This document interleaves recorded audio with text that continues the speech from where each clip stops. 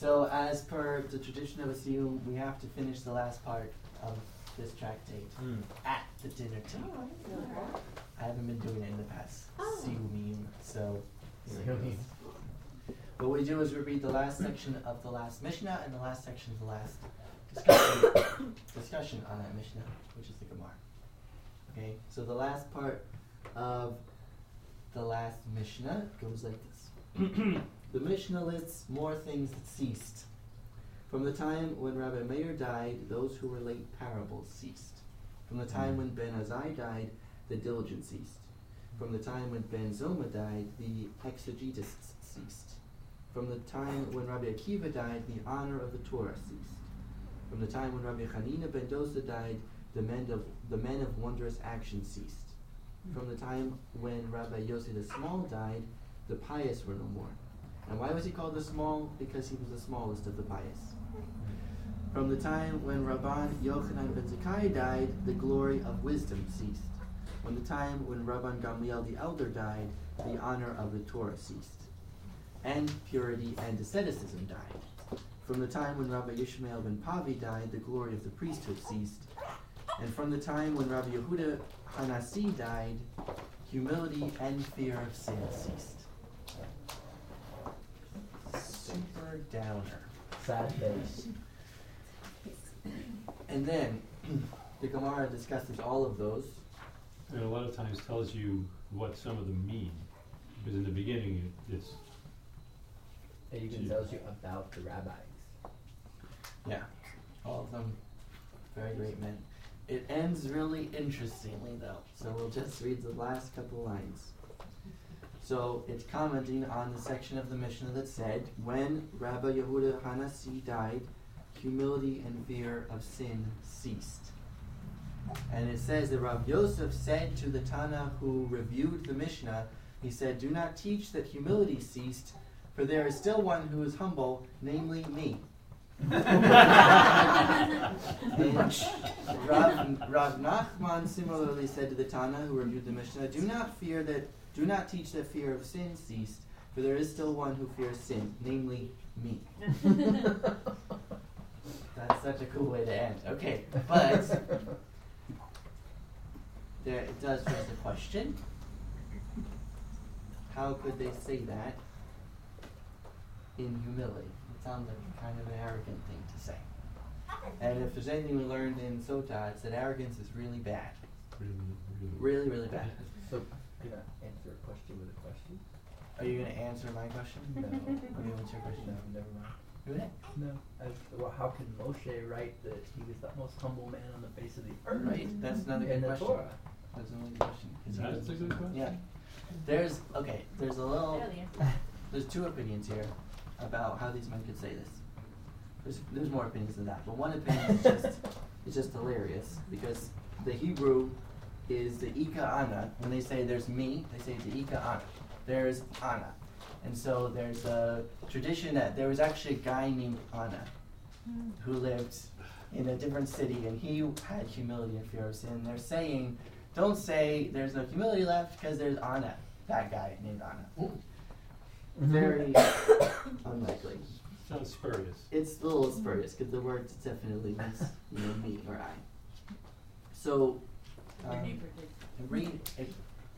the commentaries say that you got to know what humility really is, because some people think humility is self-denigration or putting yourself down, etc., make yourself appear as small as possible, and it's not true. Humility is having a correct perspective on yourself, having an accurate view of yourself, both of your weaknesses and your strengths. And so these men in complete humility, and just like Moshe Rabbeinu, were able to say, I'm humble, and to say, I have fear of sin, because they were able to judge themselves correctly. And they had to say it, because if they didn't say it, it's a real downer way to finish the tractate, because it seems like all the things that we kind of strive after ceased 2,000 years ago. And there'd be no reason to kind of strive after those things anymore, or even to have people to look up to anymore, because nobody has humility, nobody has fear of sin, etc. But they're saying there still exists people who have these traits. I'm one of them, objectively. They're still.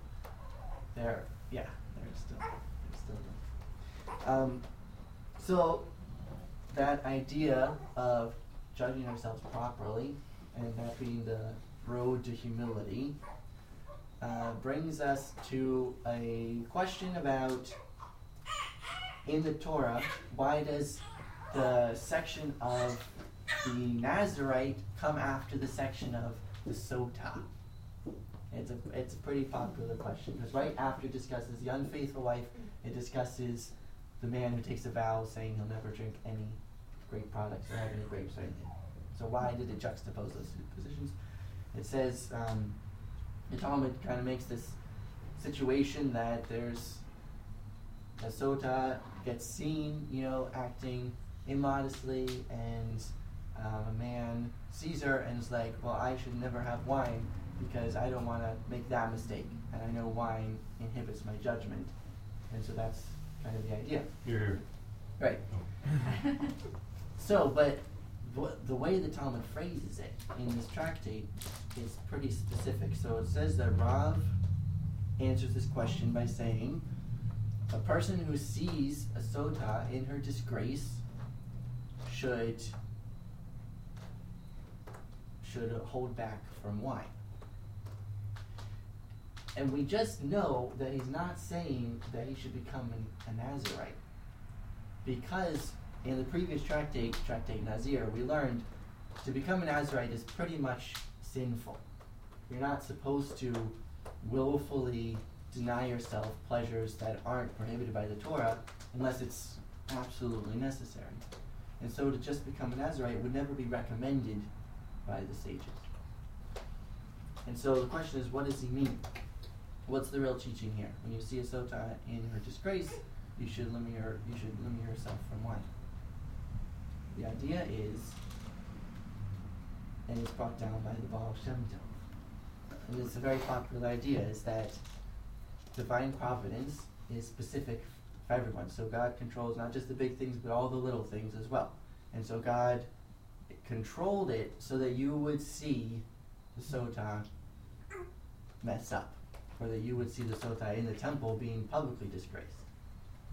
And since you're actually seeing it, you know that God intended for you to see it. And if God intended you to see it, then there must be a lesson for you.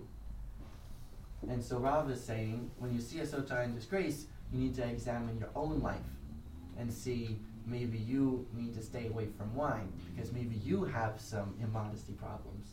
Maybe you have some problems with dealing with your own judgment, stuff like that. That's what Baal Shem Tov says. That's the reason that they're juxtaposed.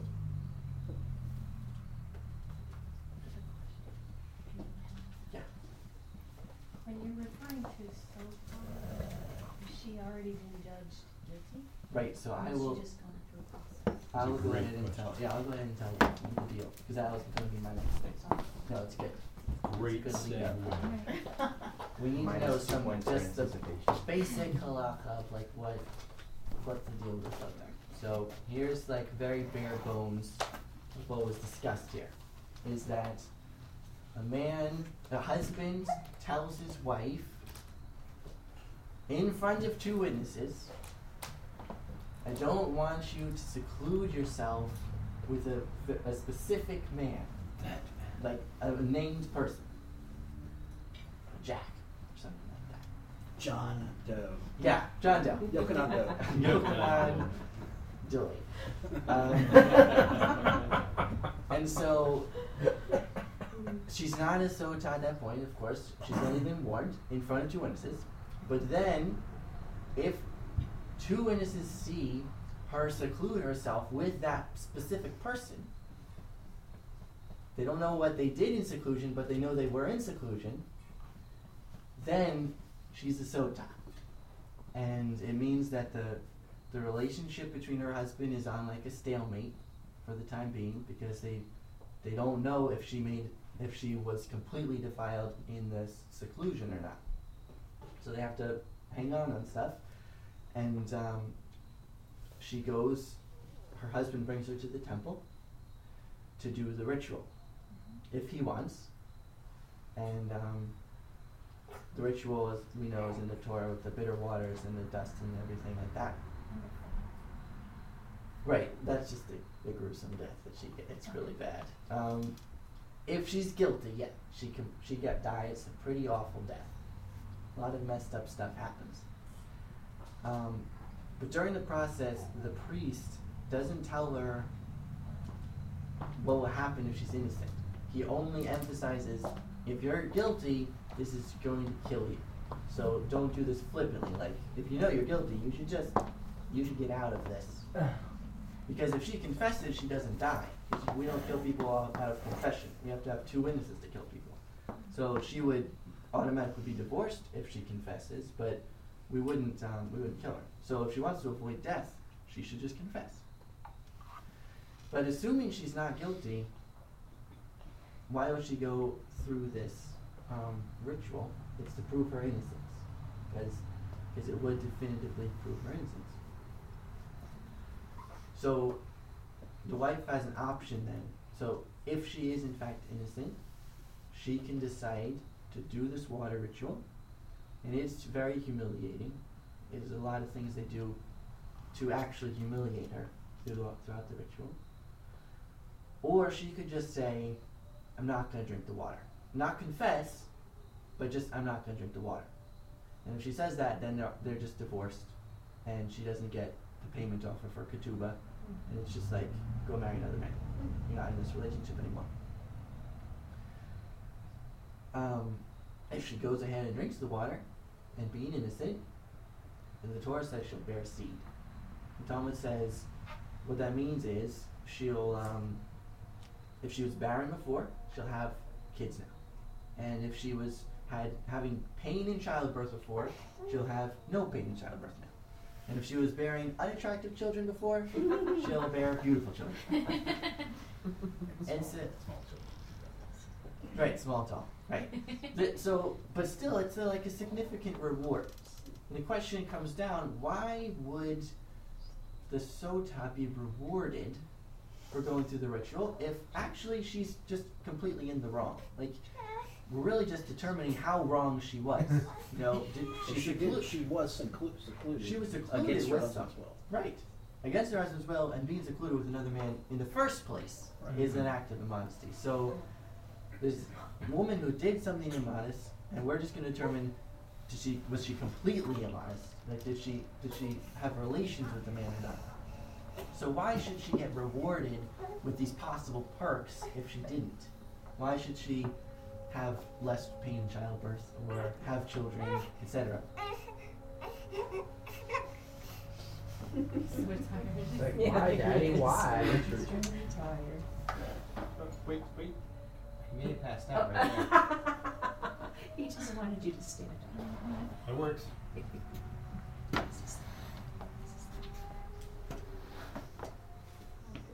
got me on the edge of my seat, son. Why would she do? Yeah. It's a good question. Here's the deal. She gets rewarded because when she secluded herself with another man, and then it came out in the open that she had done that, it's going to make her reevaluate her marriage, see if she wants to keep the marriage or not. Because it is up to her. She could say, I'm not going to drink, or she could say, I'm going to get humiliated to prove my innocence. And because she valued the marriage enough to say, I choose humiliation to prove my innocence, then she gets rewarded for that. Because she obviously loves the marriage. She actually obviously loves her husband, because she's choosing to be humiliated even though she's innocent. Kind of sounds like Judah and Tamar. Like, Judah chooses to be humiliated because he values like being honest in that moment, and that's like redemptive for him. Yeah. That's actually mentioned in the sutta. We go into that in detail. Okay, there's an analogy in the whole ritual of the sutta between God and his people, as with most of the Torah. And the analogy is, of course, that God is the husband and the people of Israel are the wife. is the wife. And so, God's told us not to do certain things and to do certain things. And when we mess up, that's kind of like what the Sota has done, going against the husband's will. And so, this whole Sota passage is an analogy for when we make mistakes in life.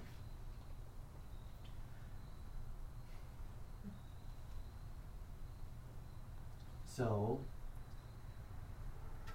the husband brings the wife to the temple to drink the bitter waters, and the bitter waters is kind of like the humiliation of teshuvah. It's saying I'm going to repent, and the whole process is to figure out, were you completely defiled? That's the purpose of the bitter waters, right? To figure out if you were completely defiled or if you just secluded yourself and it was just a mistake, but that you're still part of this marriage. You're still going to work for this marriage.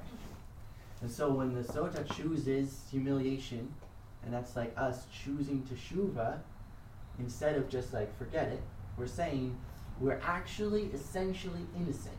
We made a mistake. In the analogy, that's the seclusion. But essentially, we're innocent. We didn't go all the way. Right? Because it brings down in the Tanya, the Alter brings down in the Tanya, we got two souls, the animal soul and the godly soul. And the godly soul doesn't sin. It stays completely out of sin. The animal soul is what causes the sin. So, when a person makes a mistake, there's a part of him that is not making the mistake. There's a very small part of him that's not making the mistake. In Yiddish, it's called the Pintel Yid. It's the essential point that's connected to God and faithful to God at all times. And so, in the analogy, we might make a mistake. You might be secluded, with another man, which is for us like we're doing a sin. But you can't say we went all the way ever, because there's still a part of us that could never go all the way. There's still a part inside us, a divine part. And so that's how it connects to Hanukkah, because it's the same story in Hanukkah. In that, after they win the war, they go back into the temple, and they find that every single flask of oil has been defiled by the Greeks, except one. And there's this one flask of oil. Tradition says that Mattisyahu actually hid away before anything happened, and it still bears the stamp of the high priest. And in reality, that's like, there's still that one point that can never be defiled that still bears God's stamp on it. That's what they use to light the menorah. And it burns for 8 nights, symbolizing it goes, that one bit can extend and light up the entire person's life. Yeah, that's how it extends to Hanukkah. So did you get your question answered?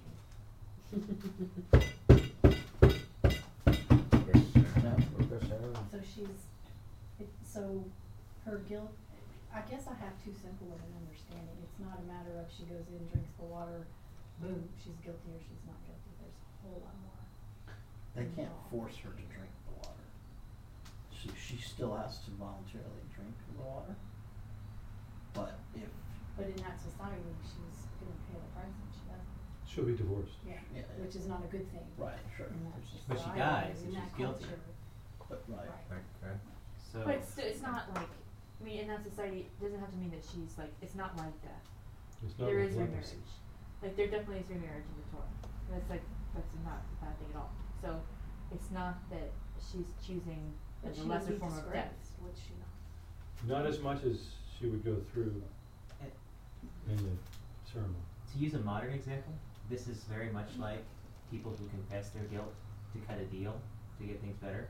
Like oftentimes with a lot of in the banks, a lot of financial crimes that come out and things, different groups will get an opportunity where they will essentially accept a penalty in exchange for the agency or government, whatever, to not officially declare them guilty. So they haven't admitted that they did anything wrong, but they're accepting a penalty as like as a bargain. So like what Pete's saying is that by accepting the waters, she is like risking, in a sense, like the humiliation and the guilt. Like if she says, "Oh, I'm not doing that," then there's still that doubt. Like, did she do it? Did she not do it? And it's up to you to decide if she did or didn't. But if she like goes through the process, it's a lot more. It's in that moment a lot more humiliating. It's actually a really good tie-in to repentance because if you think about it long term, it makes more sense to take the waters because the short-term humiliation is what the justification is worth more than the ongoing doubt for the rest of her life.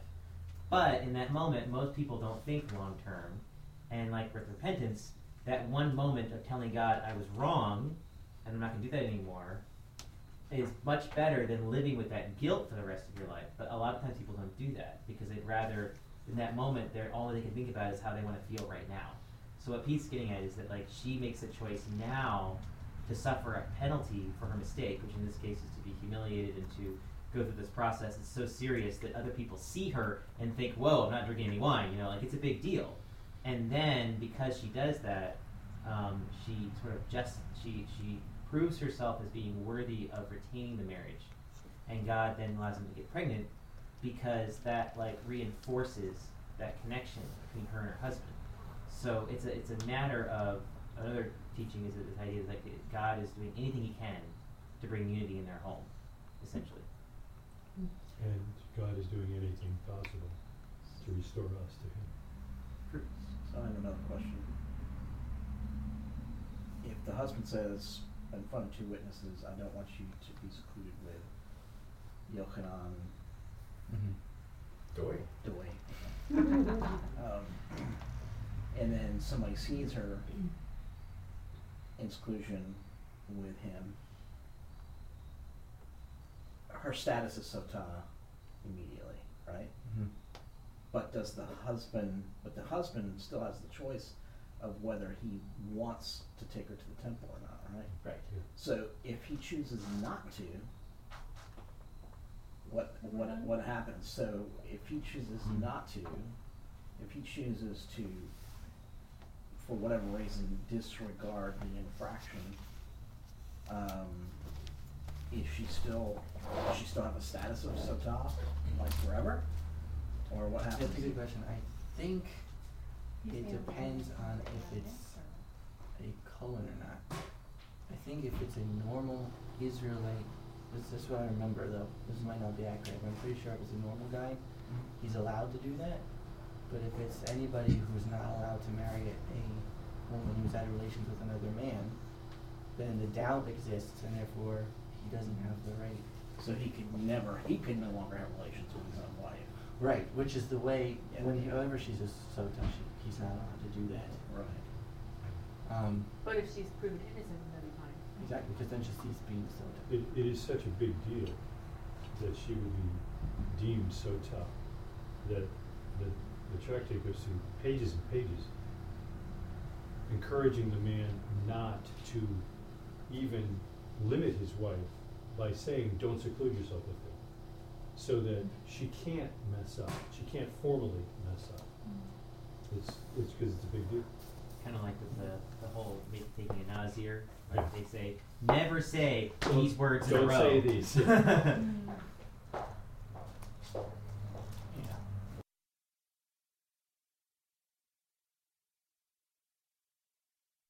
Now, it says later in the tractate, because only 32 of the 49 pages are devoted to the sotah ritual.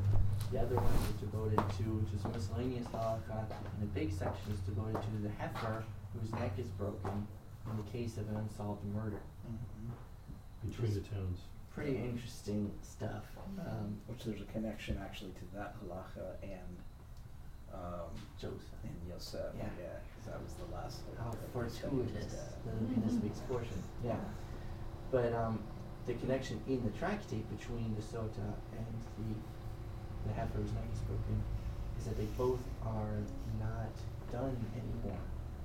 The heifer whose neck is broken, with the sages declared that not allowed to be done anymore because murder became rampant in the world. And you can only break the neck of a heifer when there's no one anywhere in the world who could possibly know who the murderer was.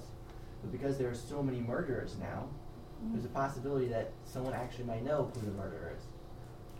And it's the same with the Sota, that adultery has become so rampant in the world that you can't do the Sota ritual anymore. Even if there were a temple right now, we don't do the Sota ritual. And especially so because our culture isn't appalled by adultery. And because they're not appalled by it, we're not going to erase God's name to make a big statement about it. We're just not going to do it at all. So. And swimming around in the circle trying to hold on to the porcelain. Right, and hence the whole little section at the end of your Talmud in which everything good has basically all died with That's so-and-so's death. That's right. Yeah. Here's an interesting lock. I'm just going to throw it out there. I don't have any teaching on it, but it's just so cool, I have to say it. Okay, in the teachings of the heifer whose neck is broken, in the Torah it says that if there's an unsolved murder in the middle of a field somewhere, slain with a sword, you take a measuring tape, you measure to the closest town that has elders.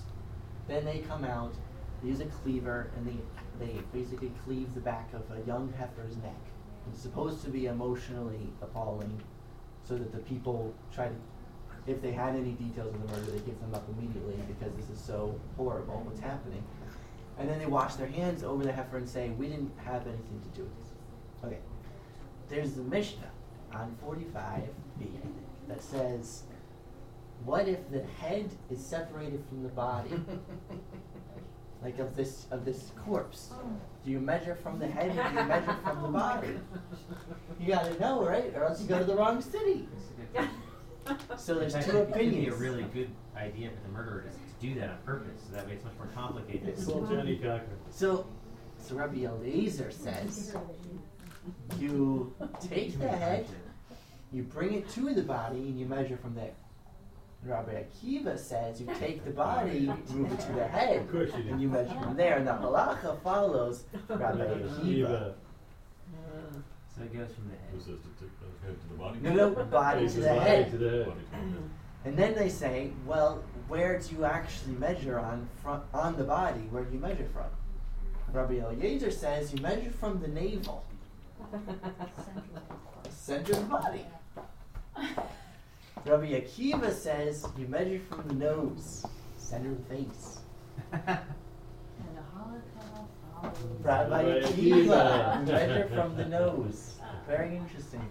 They have a debate, and it's actually, it's about how the embryo develops. Because Rabbi Eliezer's reason for measuring from the navel is he says that the navel is the first thing that develops in the embryo, and that all life comes from there, the body forms from the navel, from the umbilical cord. And Rabbi Akiva says that the head forms first, and therefore we have to find the center of the head, which is the nose, and it goes from there. Science has disagreements about both, but we still accord with Rabbi Akiva. So isn't that really interesting? There's probably some deep insight there about the body following the head. Well, I thought maybe it was going to have something to do with the loose bone. Blues. Yeah, it Because does. the loose bone, that's why there's the tradition where we have the fourth meal on Shabbat, right after, most Shabbat, because that meal, according to tradition, nourishes and strengthens the loose bone. What's the loose bone? The loose bone is this particular bone at the base of the skull, kind of, and the loose bone is there was discussion around, at the resurrection, how is God going to resurrect somebody whose body has entirely, decayed and literally kind of turned into dust. Like, how is that, how does that happen? And the discussion is that, well, the luz bone at the base of the skull does not decay. It will never decay. And therefore the luz bone is the point at the time of the resurrection that Hashem will use the luz bone to Build it from there. to reconstruct, or whatever the right term is, the person's body, because the luz bone will always be there. So therefore the head is important, because the head includes the base of the skull, includes the luz bone. So that's kind of where I thought maybe it was going, but That's pretty cool. I'll go ahead and make a little tiny comment then on the head thing now that I'm thinking about it, because we just started the Tanya over a couple of days ago. And the Tanya in the last chapter was talking about how our godly souls are part of God himself, and that they're derived from God's wisdom, as it were. So like basically his brain, God's brain. And the question is,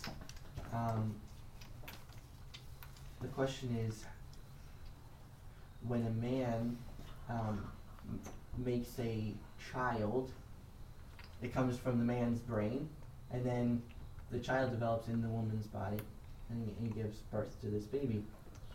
And the only part that really resembles the origin of the baby is the brain, because it came from the man's brain initially, and it traveled all the way down, and it's a baby's brain. And that's like the connection. And yet, what the man gave over to the woman included everything, so the whole body developed, including fingernails. And fingernails don't seem anything like the original thing in the man's brain. And it's the same with God. So God has all these souls come from him. Every soul comes from the same source. And yet we have people who are like great scholars, and we have people who are like the soul equivalent of fingernails. And they're barely receiving, any vitality from God. Like fingernails, you can cut them off and it doesn't even hurt. It's like there's such a great disparity of levels here. You'd expect them to be from different levels of the soul, different sources, I mean. But they're in fact all from the same place, God's wisdom, as it were. And so the question is brought down, how does the fingernail people connect to God? And the answer is they connect because they're connected to the body, and the body is connected to the head, and the head is the brain, and the brain is connected to them. And so we're talking about an organism of souls, and the lower ones have to connect through the head souls, which are the righteous men of the generation. And that's the answer to the question. Exactly. And that's the answer to the question, how it says in the Torah, cleave to God, and the sages ask, how could you cleave to God? It says elsewhere in the Torah that God is a consuming fire. You can't cleave to consuming fire. So say you cleave to the sages. The sages cleave to God. And that's the idea of you might be kind of low on the totem pole, so just cleave to the head cleaves to God, and you're all still one. That's the idea. So I think it's interesting because of what we just read about the head, the body follows the head, in measurements of an unsolved murder. Maybe relevant. Yeah. Good job. Somebody bang on the table. Good job. Your son likes elevation. Not the church. I learned something interesting with regarding to head and heart and anatomy, and that's that a lot of people say, "Oh, just follow your heart," and your feelings are emphasized a lot and all that. But Rabbi Gordner actually talked about this past week related to the parsha of Joseph. I forget the connection there. Might come to me later. But the point is, like, human beings were supposed to function by our head. Our heart's a part of us, and we should listen to it, but our head is above our heart. If you look at most animals, they're the same level, head and heart. So one time where it's this, one time it's this, sometimes it's head, sometimes it's heart. But human beings, we should be able to use our heart, use our emotions intelligently. So we have an impulse towards something, evaluate it. And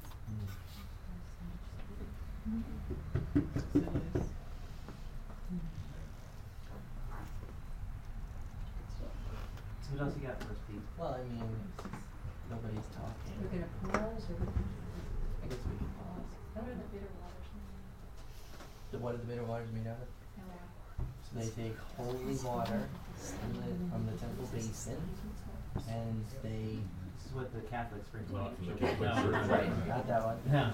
They write down the passage in the Torah that talks about the bitter waters, and then they erase it into the water, and then they sweep up some dirt from the temple floor, and they put that in the water. So not ashes from the water. Ashes from the No, I water. just remember.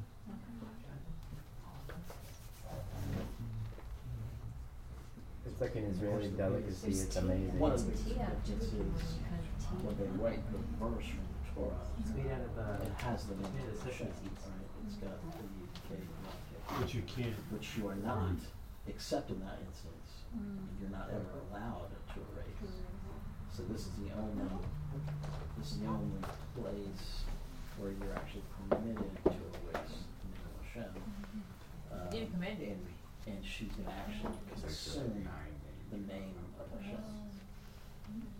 It's weird. It looks pretty hooky. There's a lot of stuff in the Torah that's kind of. Exactly. Most anything that involves heifers is pretty hooky too. Are there any, just out of some curiosity, any references to the passing text? Any record? They know what happens when you don't, but they weren't talking about specific living. Yeah, if you don't pass the test, you pretty much die immediately. Unless you've studied Torah, There's a and you can prolong your there's death an for 2 or opinion. 3 years. There's an opinion that your merit can push off your death. And the Is he opinion is contested because Rabbi Shimon says that can't be true because if that could happen, people are going to stop trusting the efficacy of the test because someone's going to drink it and they're going to survive, and then we're You not still going to don't know. if you don't still don't know if they're innocent or not. Exactly, and we're talking about like 3 years, Years. of deteriorating health. 3 So years it's like, max. does it really help or not? I believe the prevailing opinion though is that merit does hold your punishment in abeyance up to 3 years, but your health will continue to deteriorate until at the end of 3 years, max, you will die the sort of death. But still, That's this the doesn't really justification of help. why you teach your daughters Torah. Right, because the idea of what merit could possibly hold it, and it is keeping Torah. How about a pacifier? You use a need to pacifier.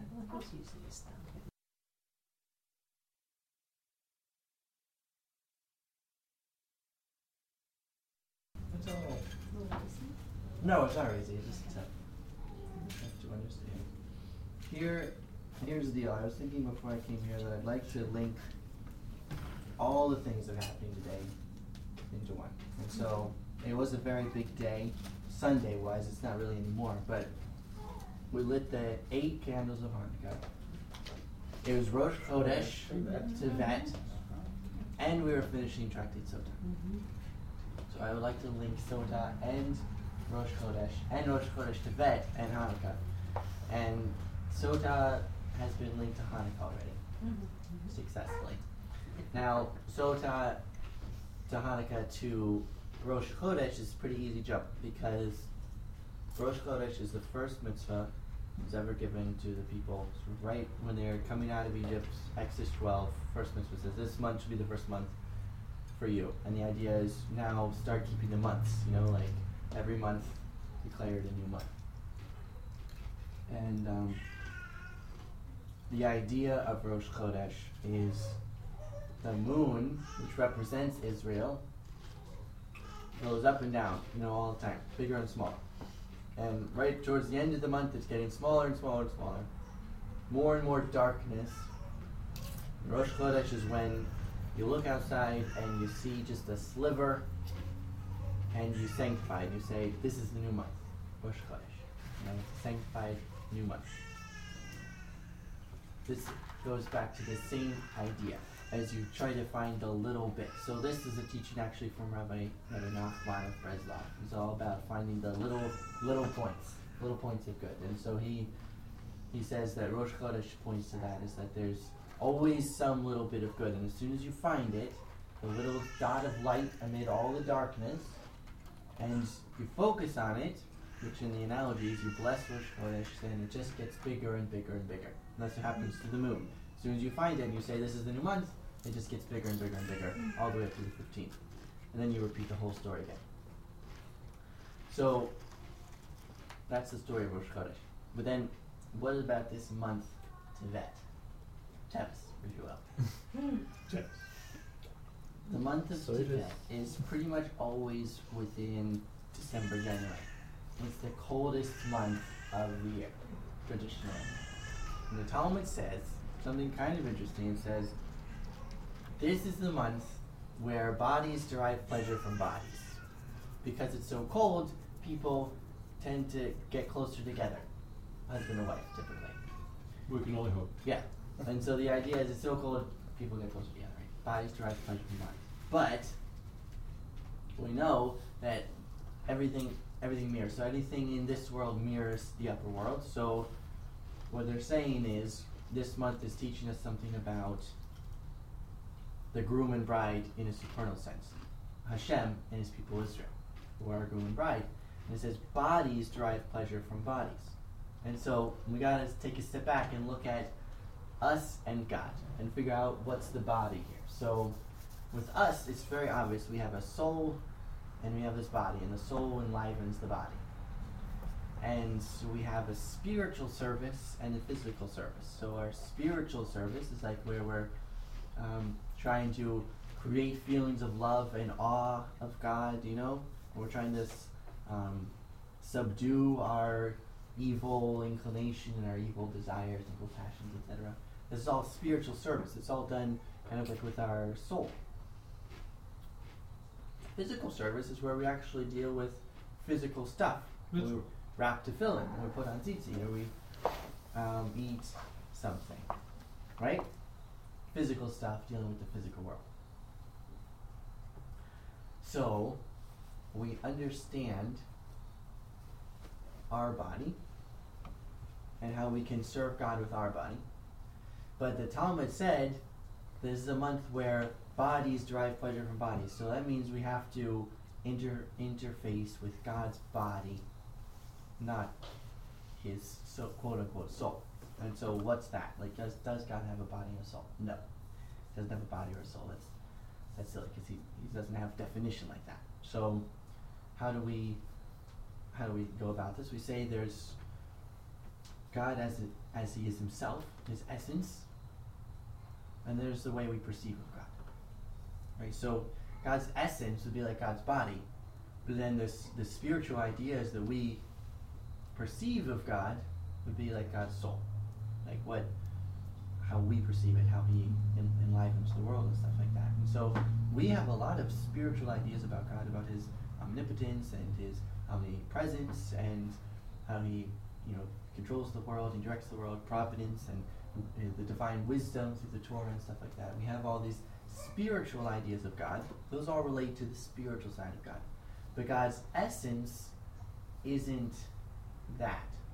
Because by definition, because we know God is completely unknowable, undefinable, if that were his essence, we wouldn't be able to perceive it, right? So the fact that we're able to perceive that God runs the world or that he's everywhere and stuff like that means we must not be talking about him as he is himself. We're just talking about how he's manifested himself, right? Right. So you look at our body, and you look at this whole world, this physical world, everything in this world, us included, is kind of saying, I exist, I am, is what the whole world is saying, because none of this looks like it's a spiritual reality. It looks like it exists independently of anything else. And we feel, even though we were born, that we exist independently of anything else, that we have independent existence. So we feel like this whole world appears to exist by itself. And we philosophize and we believe that God is enlivening the world and he's keeping it going. But everything in this world is just shouting this egocentrism of I exist, I don't need anything else. Stuff like that. And the question in Hasidus is, where does that feeling come from? Because angels don't feel that. All the spiritual realities don't feel I exist. They feel my source is God and I'm just an expression of God. But we don't feel that. We feel that we exist independently.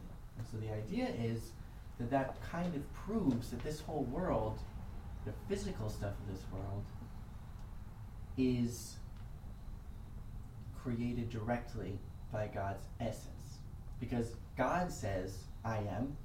God doesn't have any source. He is an independent creation, and so only He could bestow those feelings directly upon the world. And so that's what we have. We have those feelings. So the idea is that if you want to use your body to get close to God's body, the idea is that you do physical mitzvahs with physical things, because the physical world represents God's essence. And another proof of that is that we don't feel it. We don't have any like high emotions by default when we put on tzitzit or anything. We don't feel like we're one with God's essence right now. We just feel like we put on some strings. And we don't feel that kind of stuff ever. That's supposed to be like that though. Because the feelings are spiritual. And that would be serving God with our spiritual side. And so nowadays, so in the month of Tevet, the 10th of Tevet, is when the Babylonian exile kind of kicked off. I think they started sieging the walls at that point or something. And it kind of has gone downhill from there. Even though they returned from that exile and built the second temple lacked a lot of things that the first temple did have. So it lacked a lot of stuff. I think it even the Shekinah wasn't even present there. And prophecy had ceased by then. And so it's just been a downhill since that first 10th of Tevet, when the Babylonian exile started kicking off. And so we're kind of in still this extremely cold winter of exile. And the idea is we're kind of in a giant Tevet. And when we don't feel those feelings of perceiving God and receiving God's prophecy and being able to go to the temple and experience God's presence, then we have to fall back on the basics of a relationship. The basics of a relationship are just physical intimacy. And the physical intimacy is our body and God's body. And that's allegorical, but we're talking about us physically doing things with physical objects. Mitzvot that involve stuff of this world. Okay. So we should do The tangibles. more mitzvot in Tibet. Yeah. You should focus on physical mitzvot. Right. Yeah. But even eating, if you eat right, like you say a bracha before you eat, and then you use the food to serve God, then you're using the physical food as a mitzvah. So eating is a really easy way to do God's will, etc. I like doing that one. Baruch Hashem.